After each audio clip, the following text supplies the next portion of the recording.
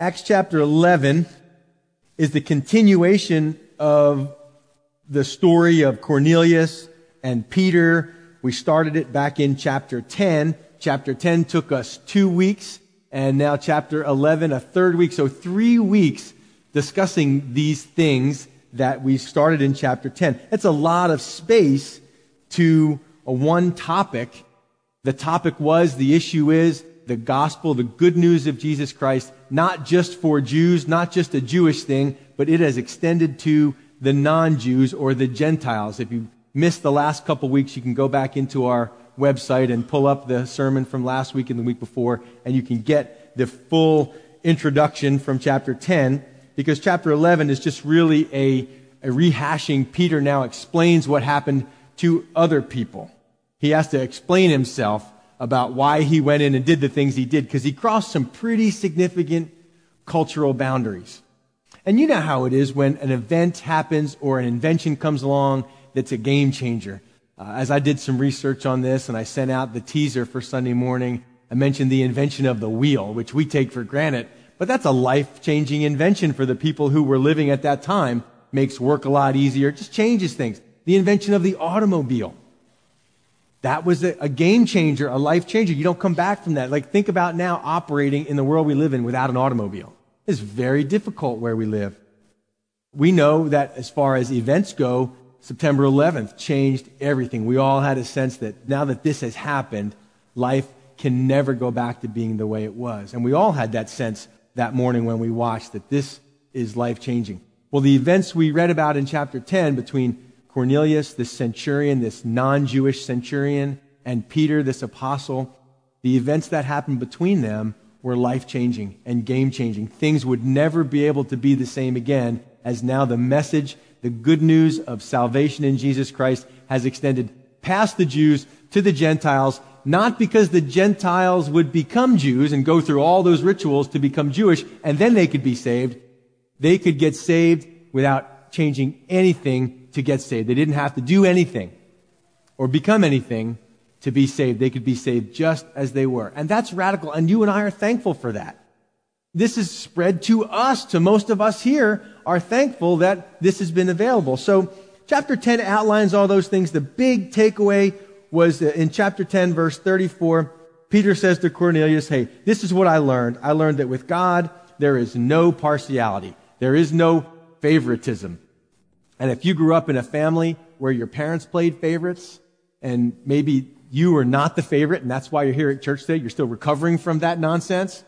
We read about the story of Joseph in the Old Testament, and Joseph was this favored son, but that's hard in a family when there's that one child, your older brother or your younger sister, and they were the mom and dad's favorite, and they got all the good stuff, and you felt like you were always getting in trouble and just marginalized in your family. That's what it would feel like if God played favorites, that there were certain people that God seems to like better than others, and he gives a little bit of extra attention or treats them differently than he does other people. See, human beings, we do that. We treat certain people differently than other people, and that's based oftentimes on their economy, their economic status, their color of their skin, their ethnic origin, and sometimes we don't even realize it, but we have these biases. God wants you and I to know that with him, none of those biases exist. There's nothing that we could do that would make him want to treat us any more special than someone else.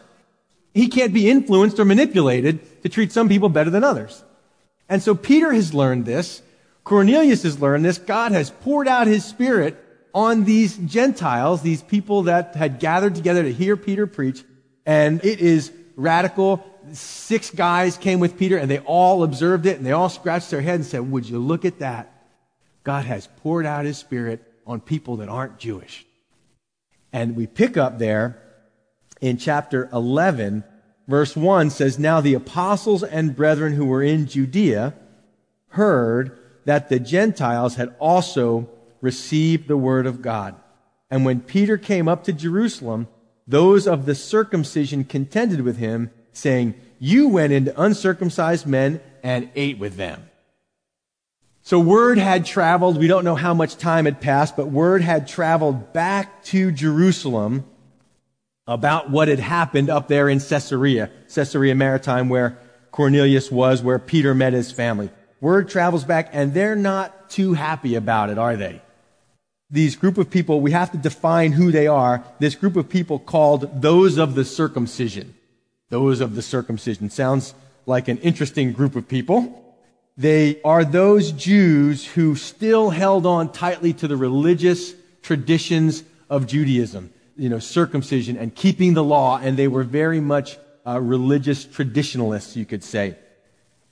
And they were very serious about some of, not just what the Word of God said, but what their traditions held. And their traditions said, hey, we Jews, we don't cross this boundary with Gentiles. We certainly don't eat with them because they don't eat the same things we eat. We eat what God tells us. They eat whatever they want, and therefore we can't have fellowship with them. And Peter crossed the line.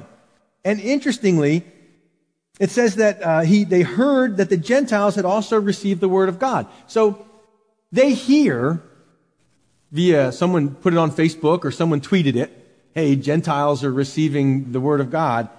And they seem to miss that. They don't seem to care about that. All they want to know about is, how dare Peter break this tradition? I do think it's cool, by the way, that it says the Gentiles had also received the Word of God. It wasn't just that they heard Peter's preaching. It wasn't just that they heard a Bible study. A lot of people hear a Bible study and it doesn't change them. You can have Bible verses memorized. You can know the order of all the books of the Bible and repeat them in order perfectly. And none of that stuff will change your life. What changes your life is when you receive the Word of God. See, they didn't just hear it, they received it, they accepted it, they took it into themselves, they made it part of who they were, they believed it. That's when things change for you. Not just hearing it, but believing it. And so the Gentiles receive the Word of God. Peter comes down, he meets with these people that he knows in Jerusalem, and they're all looking cross-eyed at him, like, scowling at him. And he's like, hey guys, what's up? We heard you ate with uncircumcised men. And Peter's like, well, maybe I should explain myself. Now, he doesn't say that, but he does go on to explain himself. The interesting thing is, does Peter have to explain himself? I mean, Peter's the big kahuna, right? He's the head honcho among the apostles. He was the guy that preached the Pentecost sermon. I mean, he's the one that everybody's looking to for leadership. Now, he does this thing. He crosses this boundary, and the Bible says they contended with him, meaning that they doubted him, they judged him, and they were hostile toward him. So they're not looking real happy when he shows up. So verse 4 tells us that Peter explained it to them in order from the beginning. Now, the word explained is interesting. It means to bring out or to expose, or literally to, not just to expose the information, but to interpret the meaning and the significance. When you come here on Sunday morning, we open up our Bibles, right? And we read each verse and we talk about what that means. And then at some places, we make an application to our lives. And we call that expository Bible teaching. There's lots of different ways to teach the Bible. There's topical Bible teaching. There's these different types of ways. We're used to what's called expository teaching. So what we do is we read the events, and I say, now here's what this means. Here's some background. And then we say, well, what does it mean for us? Here's what it says. Here's what it means. Here's what it means for us. That's the basic understanding of expository Bible teaching. Well, that's exactly what Peter did with this group of Jews when he brought them the story of Cornelius. The word for explained it to them is the word we get the expository Bible teaching from. Same idea. He exposed it to them. Not just what happened. He tells them what happened, and then he tells them what it means, and then what it means to them. So he explains it to them, even though he probably didn't have to. He could say, hey, look, don't question me. Just believe it. Just accept it. But I think it's very important that he explained it to them. Because they were going, Peter, what were you thinking? What are you doing? So he says, listen, starts at the beginning. I was in the city of Joppa praying, and in a trance I saw a vision, an object descending like a great sheet let down from heaven by four corners. And it came to me. When I observed it intently and considered, I saw four-footed animals of the earth, wild beasts, creeping things, and birds of the air. And I heard a voice saying to me, rise, Peter, kill and eat. But I said, not so, Lord, for nothing common or unclean has at any time entered my mouth. But the voice answered me again from heaven, what God has cleansed, you must not call common. Now this was done 3 times, and all were drawn up again into heaven. So for us that have been around here a couple of weeks, that's not new information. Peter is just retelling the story that we read back in chapter 10. If you're here for the first time, it may be a little confusing to you, and I'll try to give a brief statement about what is happening here. Peter says where this all started. Look back at verse 5. Where did this all start? Peter says, I was praying. That's what happened. Peter was just simply praying. Peter prayed often. The Jews had a very significant habit of prayer. Now, some of them did it to be seen by others, but, Peter's had a habit in his life of praying. Meanwhile, Peter doesn't know it, but Cornelius is praying. This God-fearing Gentile, he's praying. And God, through each of their prayers, brings them together and actually uses Peter to answer Cornelius' prayer. Prayer is awesome. Do I understand it? No way. I wish I could understand. I wish I could explain to you how prayer works, how we on earth somehow move God through prayer, or how God somehow responds to our prayers. I don't understand that, but I know over and over again we're told to pray. And here's what I see. Peter, at his time of prayer, God gives him a vision. I doubt that's what he was praying about. I don't think Peter was praying about Gentiles being saved. I'm sure he wasn't. And I'm sure Peter had no idea Cornelius was praying. And so God uses this time in their lives to help bring them together. Have you ever been the answer to someone else's prayer? I mean, that is the coolest thing when that happens. So here's Cornelius praying. And because of Cornelius' prayer, God says, I hear you, and I'm going to answer your prayer. And what does he do? He dispatches Peter, who responds to God through prayer, to go and be the answer to Cornelius' prayer. To bring what, and I think that is so cool.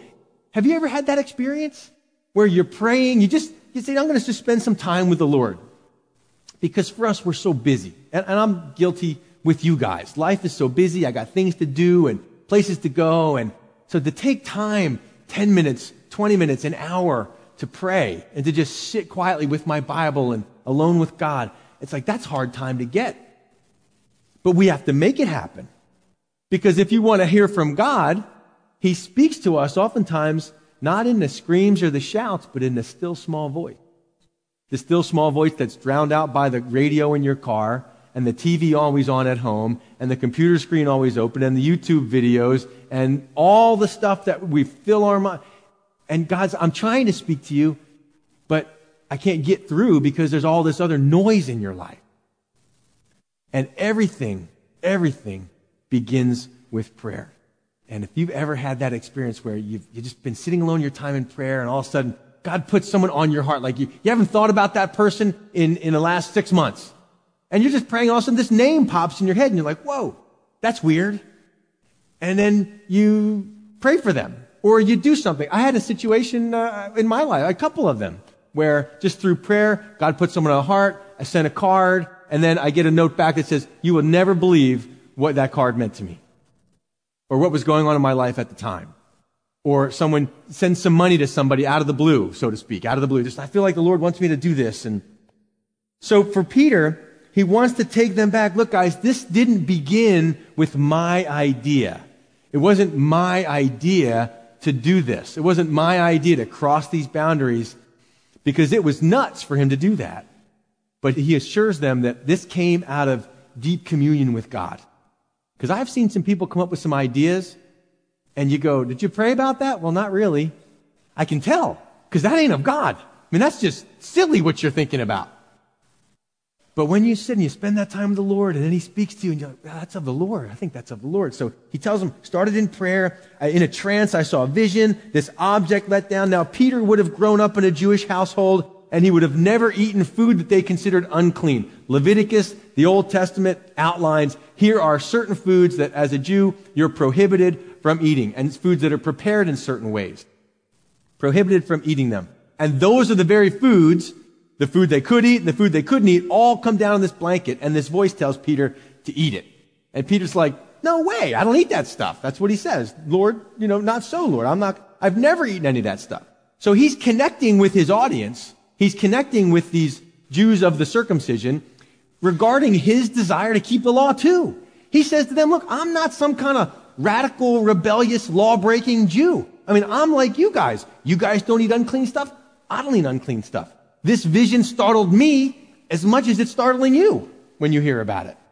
This was not something I planned. I tried to resist it. I said, not so, Lord. Nothing like that I've never eaten anything like that. But the voice answered him again.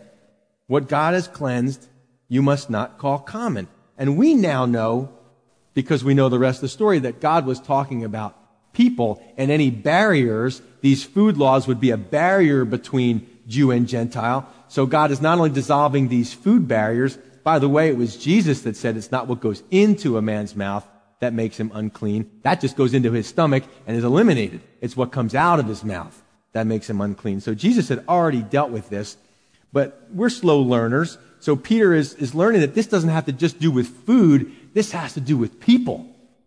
This has to do with people God wants to reach, that he is desiring to reach out to. Verse 10 says, now this was done 3 times. All were drawn up again into heaven. At that very moment, 3 men stood before the house where I was, having been sent to me from Caesarea. That's where Cornelius was. Look at verse 12. Then the Spirit told me to go with them, doubting nothing. Now wait a second, Peter. What do you mean the Spirit told you to go with them? Now, if you've been around church long enough, you've heard all kinds of wackiness when people say, well, the Spirit told me to do this. And it ain't always the Spirit. Or it's a Spirit. It's just not the Spirit of God. I've seen all kinds of people do things that they say, well, the Spirit made me do this, and it is not the Holy Spirit. It's some kind of unholy, wacky spirit. Look, if the Spirit of God is speaking to you, then the Spirit of God will lead you to do things that are very consistent with the character of Jesus Christ and with holiness. Not with stupidity or sin or anything like that. Because the Spirit of God is the Holy Spirit. And if you have the Holy Spirit living inside of you, what is that going to produce in you? Holiness. Right. So he says, the Spirit told me to go with them. Now, I've had very few times in my life where I'd say the Spirit of God spoke to me, like walking down the street or just at a certain time. Spirit of God speaks to me every time I open his word. But there are sometimes, like with Peter, there's a unique thing that God speaks to you. I can remember again a few times where I would say, I knew that was the voice of the Lord. And Peter knew he had had that vision. These people are there. And there's this voice inside that says, Peter, go with them. And he knows it's the Lord. He knows it's the Spirit of God. For us, and maybe for you, you go, I've never heard the voice of God. I've never heard God speak to me. And I would take you to 1 Corinthians chapter 2. At the end of 1 Corinthians chapter 2, Paul writes about all these great things that God has promised to his people. And they're revealed to us. Eye has not seen, ear has not heard. You know that sentence. You've quoted it many times. And we usually say it about something that we don't understand, like heaven or some other thing in the spiritual realm. We don't know. Eye has not seen, ear has not heard, nor has it come into the hearts of men, the things that God has prepared for his people. And we go, well, guess. But the next verse says, but God has revealed them to us by his Spirit. He has revealed these things to us. And Paul goes on to say, look, the natural man can't understand the things of God. If you are not saved, if the Spirit of God does not dwell in you, you're not going to understand spiritual things. You're just not going to get it. Because the Spirit of God has to explain these things to you. And he makes this comparison. He says, what man can know the things of a man except the spirit of the man that is in him? Have you ever looked at someone doing something? If you've ever watched funniest home videos or some of these YouTube videos, you look at a guy and he's doing something and go, what in the world was he thinking? Why in the world is he doing that? And who knows? He knows. Only he knows in himself why he chose to do that or why she chose to do that. But nobody else knows. Well, just in the same way, no one can know the things of God unless the Spirit of God dwells in them. The natural man, a person not saved, can't know these things. So Peter, a spiritual man, it's not uncommon for him to hear from the Spirit of God. And I think that those of us in here that are saved can affirm that. We hear the voice of God. Because there is something on some level, as much as we try to humanize everything in our lives, as much as we try to downplay the miraculous and the spiritual, there is a level on which Christianity can be nothing other than supernatural and spiritual. And if you're not saved, I can't explain that to you. Jesus said, my sheep hear my voice, and they follow me. My sheep hear my voice. You just know that was God. And that was not. I mean, a lot of people don't know the difference because you don't know the Lord. If you don't know the shepherd, you don't know his voice, you're not going to be able to discern these messages that come into your life. But Peter, verse 12 says, the Spirit told him to go, doubting nothing, so he went. Moreover, these 6 brethren accompanied me. We entered the man's house, and he told us how he had seen an angel standing in his house, who said to him, send men to Joppa and call for Simon, whose surname is Peter, who will tell you words by which you and all your household will be saved. So now he tells it from Cornelius' side. Cornelius is in his house. An angel shows up to him when? Through prayer. We asked ourselves a couple weeks ago, what in the world was Cornelius praying about? I think it's quite possible, based on the answer to his prayer, that Cornelius was saying, look, I do these things, I do these rituals, I have this religion, this religious routine, but I don't feel like it's relieved the guilt in my life. I don't feel peace. I'm not at peace. And so God says, I'm going to answer that prayer. Peter's going to come to you, and he's going to bring to you some very important information. Words, look at that, what it says here. He's going to tell you words by which you and all your household will be saved. Cornelius, that's what you've been wanting.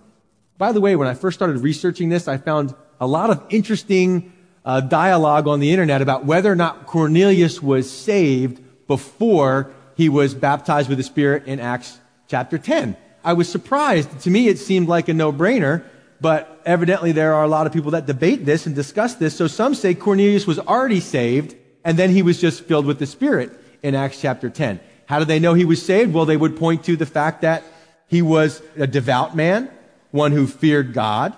He gave alms generously. He prayed to God always. Clearly, that sounds like someone who's saved. Maybe, maybe not. And many of you have been around long enough to know that you can do all the religious routines. And the Pharisees did. They prayed, they fasted, they gave, but all of it was motivated by their own getting attention. They wanted to get attention. They wanted to be seen. It had nothing to do with God, everything to do with them. And I'm sure Cornelius was aware of that. I'm doing all these things, but it's not filling me. I'm not feeling complete by this.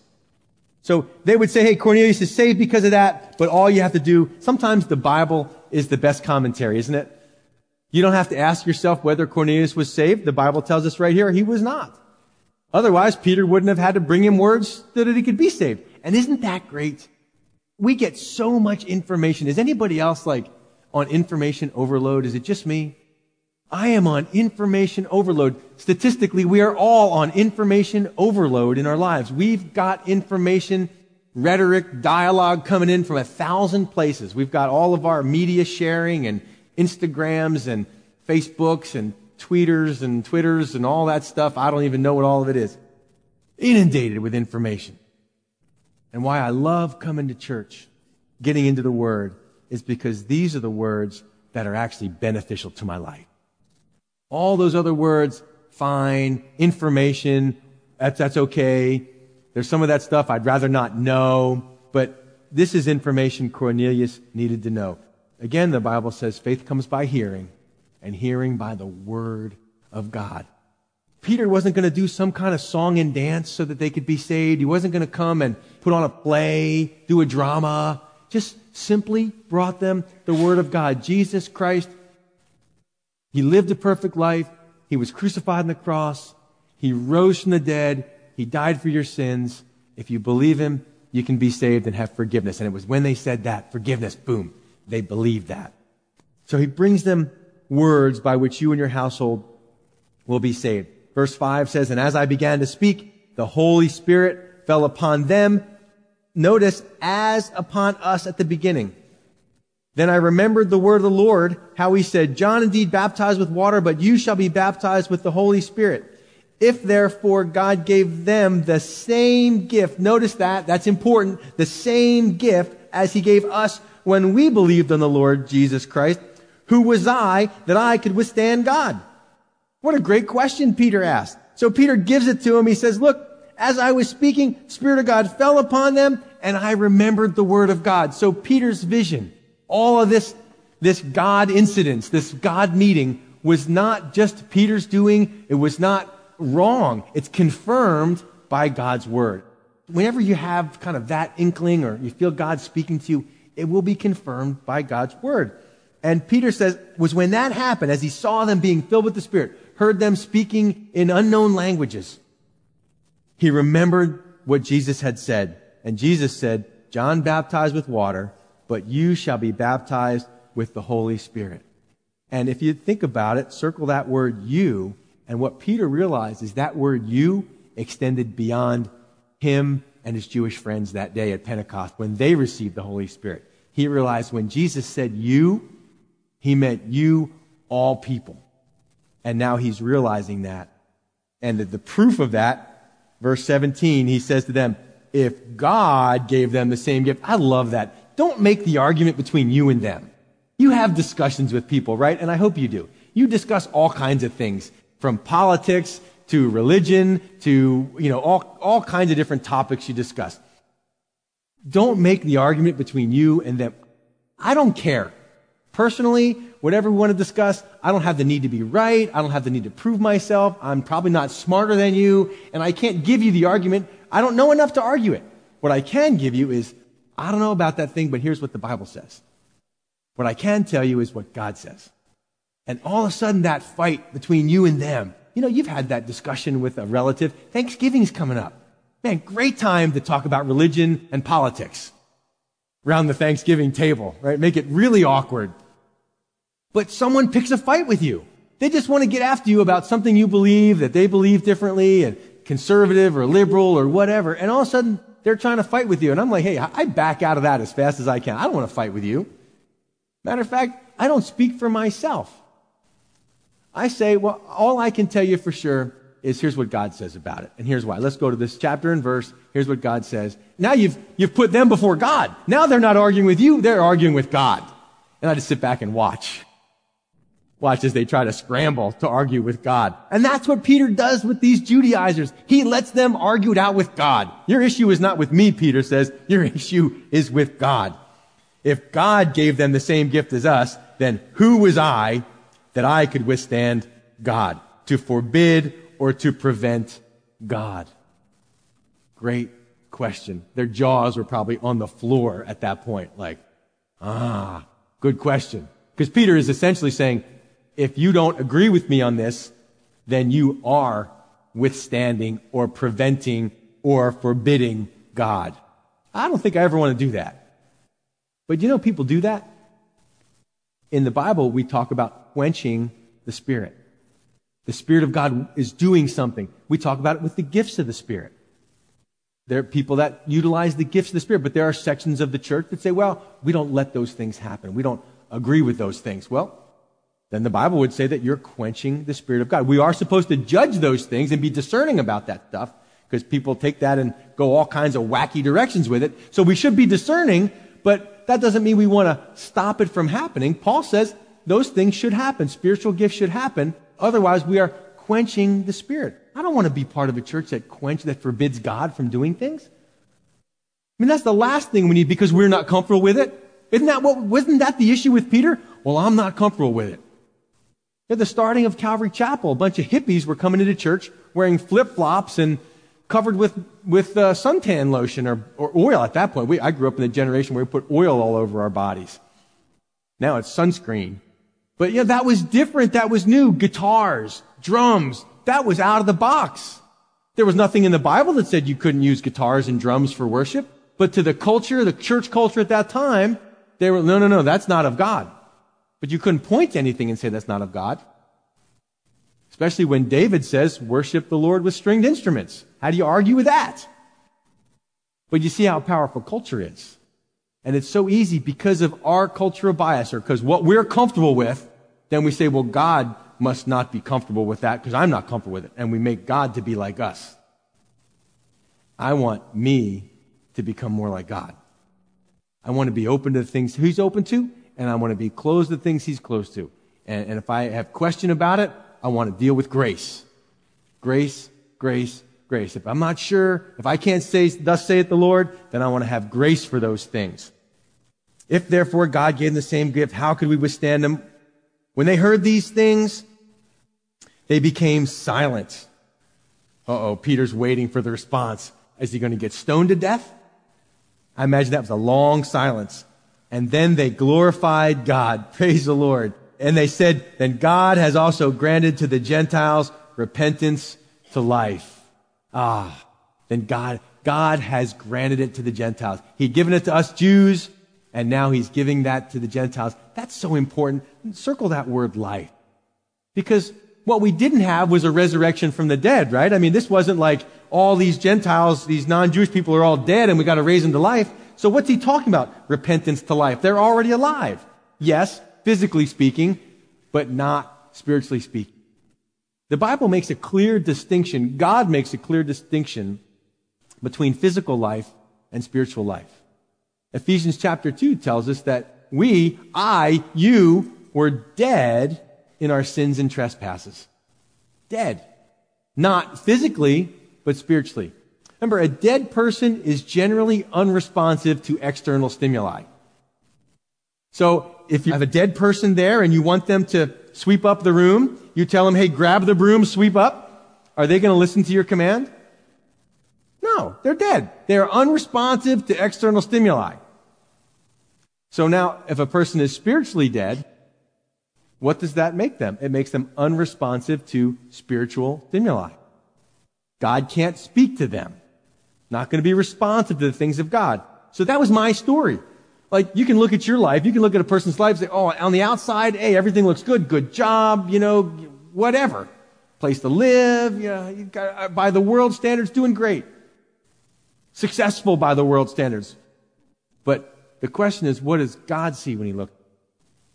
You could be leading the most prosperous company on American soil, making 6 figures, you'd be making 9 figures. I can even count that high. But what does all that matter? If you're building barns and bigger barns and storing up all these things for yourself and going on fishing trips and vacations and traveling the world, what does all that matter if you're spiritually dead and you are unresponsive to the God who created you? And so for us, for them, thankful that God, by faith, granted to the Gentiles to be saved. By faith, not by their works. They didn't have to become Jews first. They didn't have to get their life together. Did you notice that? They didn't have to get their life together first and then they could come to God.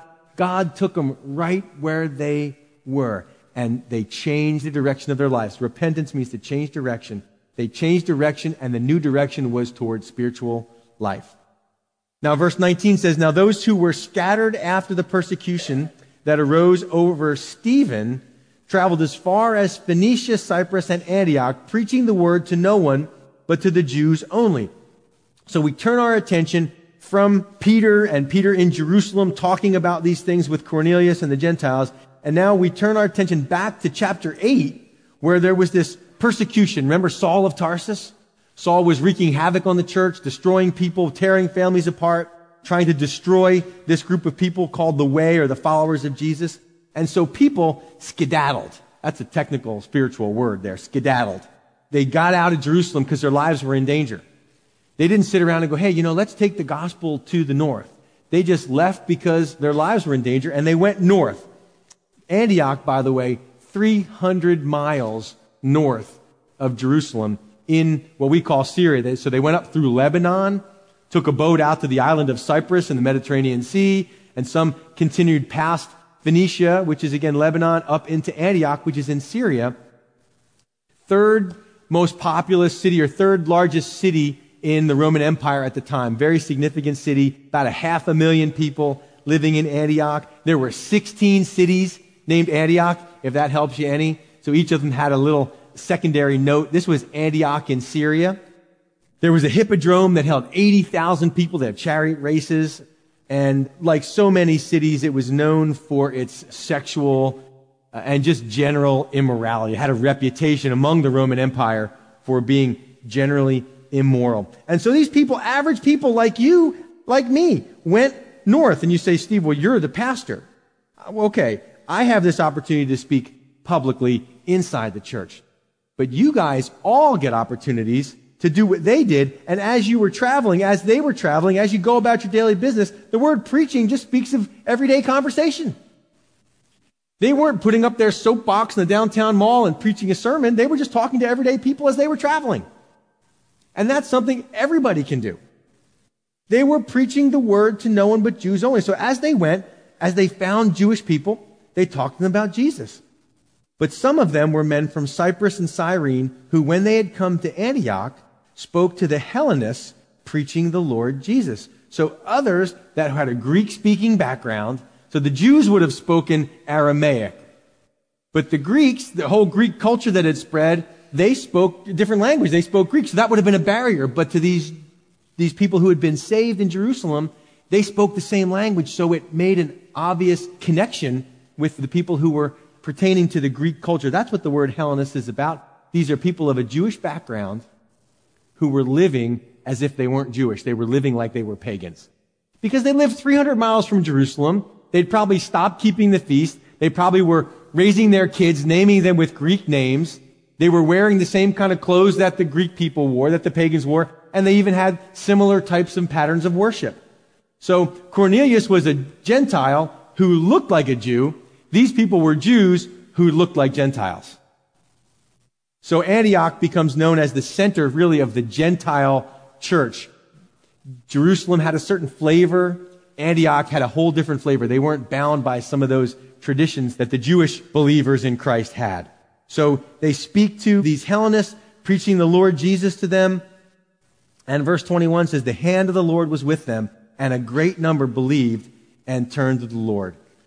One thing I want to point out here, notice what they were preaching to them, what they were talking to them about.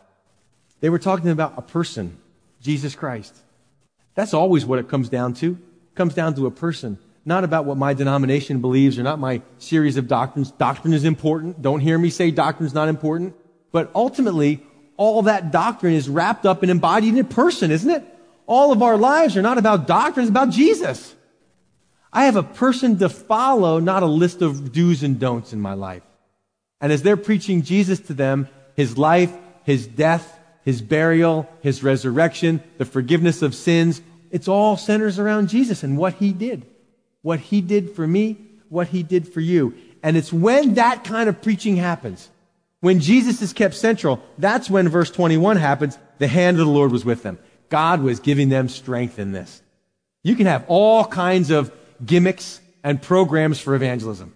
You can have all kinds of moon bounces and community outreaches and all that stuff to get people in.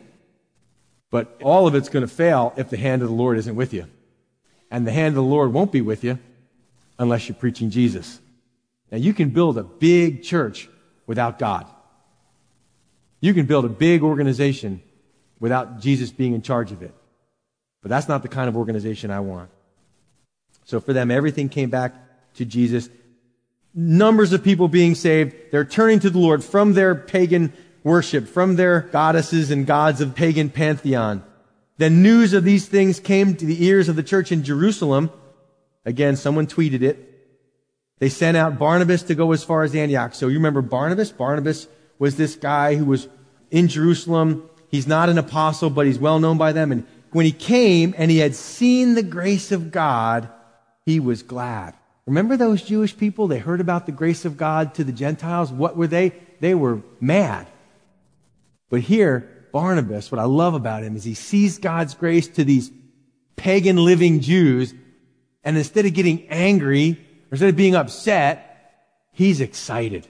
Man, you should be a person who is excited when you see God at work. Does that excite? I mean, it excites me when I see God at work.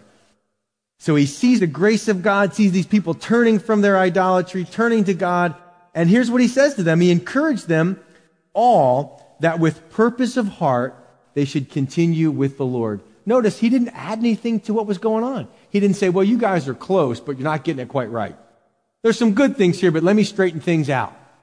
He just said, man, Antioch is rocking. Don't you want to see that today? Wouldn't you love people to hear about, people in Charlottesville hear about Fluvanna? And they send out people, what's going on in Fluvanna?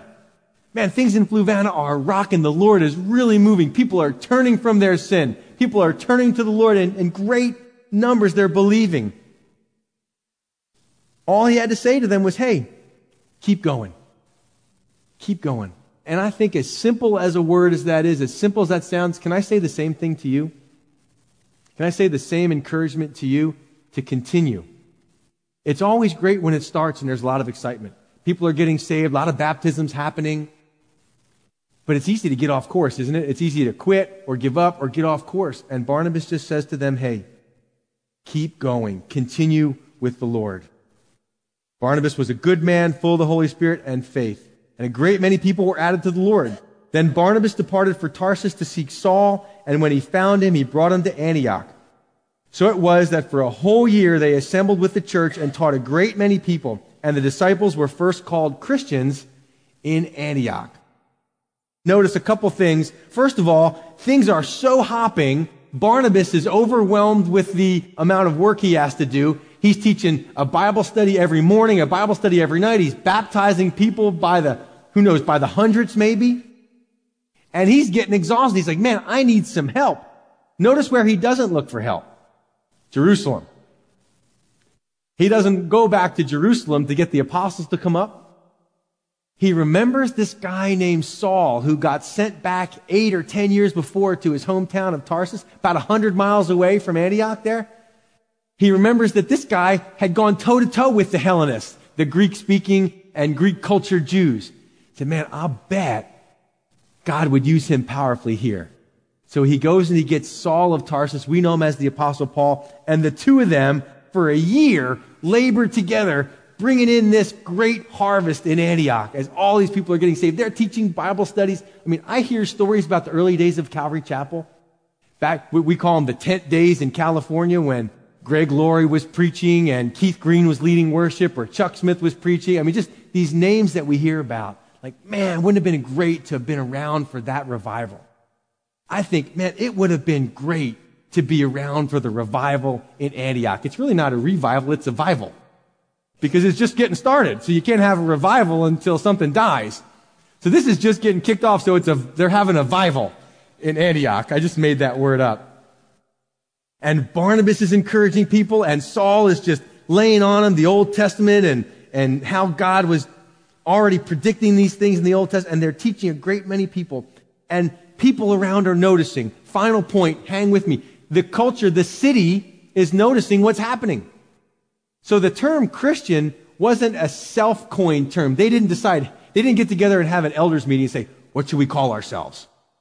You know, the Jesus warriors. Yeah, I like that. God's army. Yeah, that's good too. They were called the way. They were called believers. They were called the brethren. They were called the saints. They were called a lot of different things. But the word Christian, if you could read it in the Greek, it's actually the combination of a Greek word with a Latin suffix, a Latin ending on it.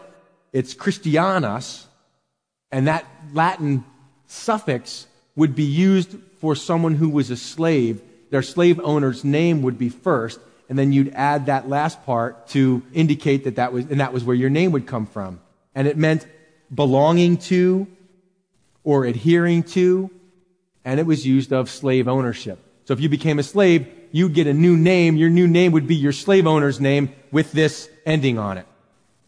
And so the word Christian came from a word that means slaves of Jesus, slaves of Christ, slaves of the Messiah, which is probably why the Jews wouldn't have named themselves that.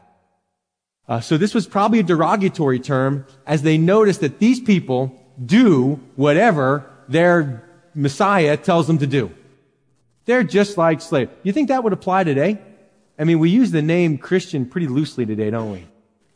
Well, if I'm born in America, I'm a Christian. But it has meaning. It means that we are adhering to, belonging to the Christ, Jesus. Can you call yourself Christian? Jesus said, why do you call me Lord, Lord, and not do the things I tell you? So what that surrounding culture noticed, what was different about those people, so much so that they had to give them a group name, was these people do whatever their Messiah tells them to do. And so we'll call them Christian. They're slaves of that guy. And they were familiar with that. And the word Christian is still, I think still for you and I, when someone asks you, are you saved? You say, well, I go to Calvary Chapel. Well, I'm a Baptist.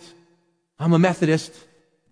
Our whole identity is not belonging to a denomination or belonging to this group. Our identity is in belonging to a a person belonging to Jesus Christ. Can you say that? Is that your identity? I belong to Jesus. I'm adhering to Jesus. That's what you should be able to say. Amen? Amen.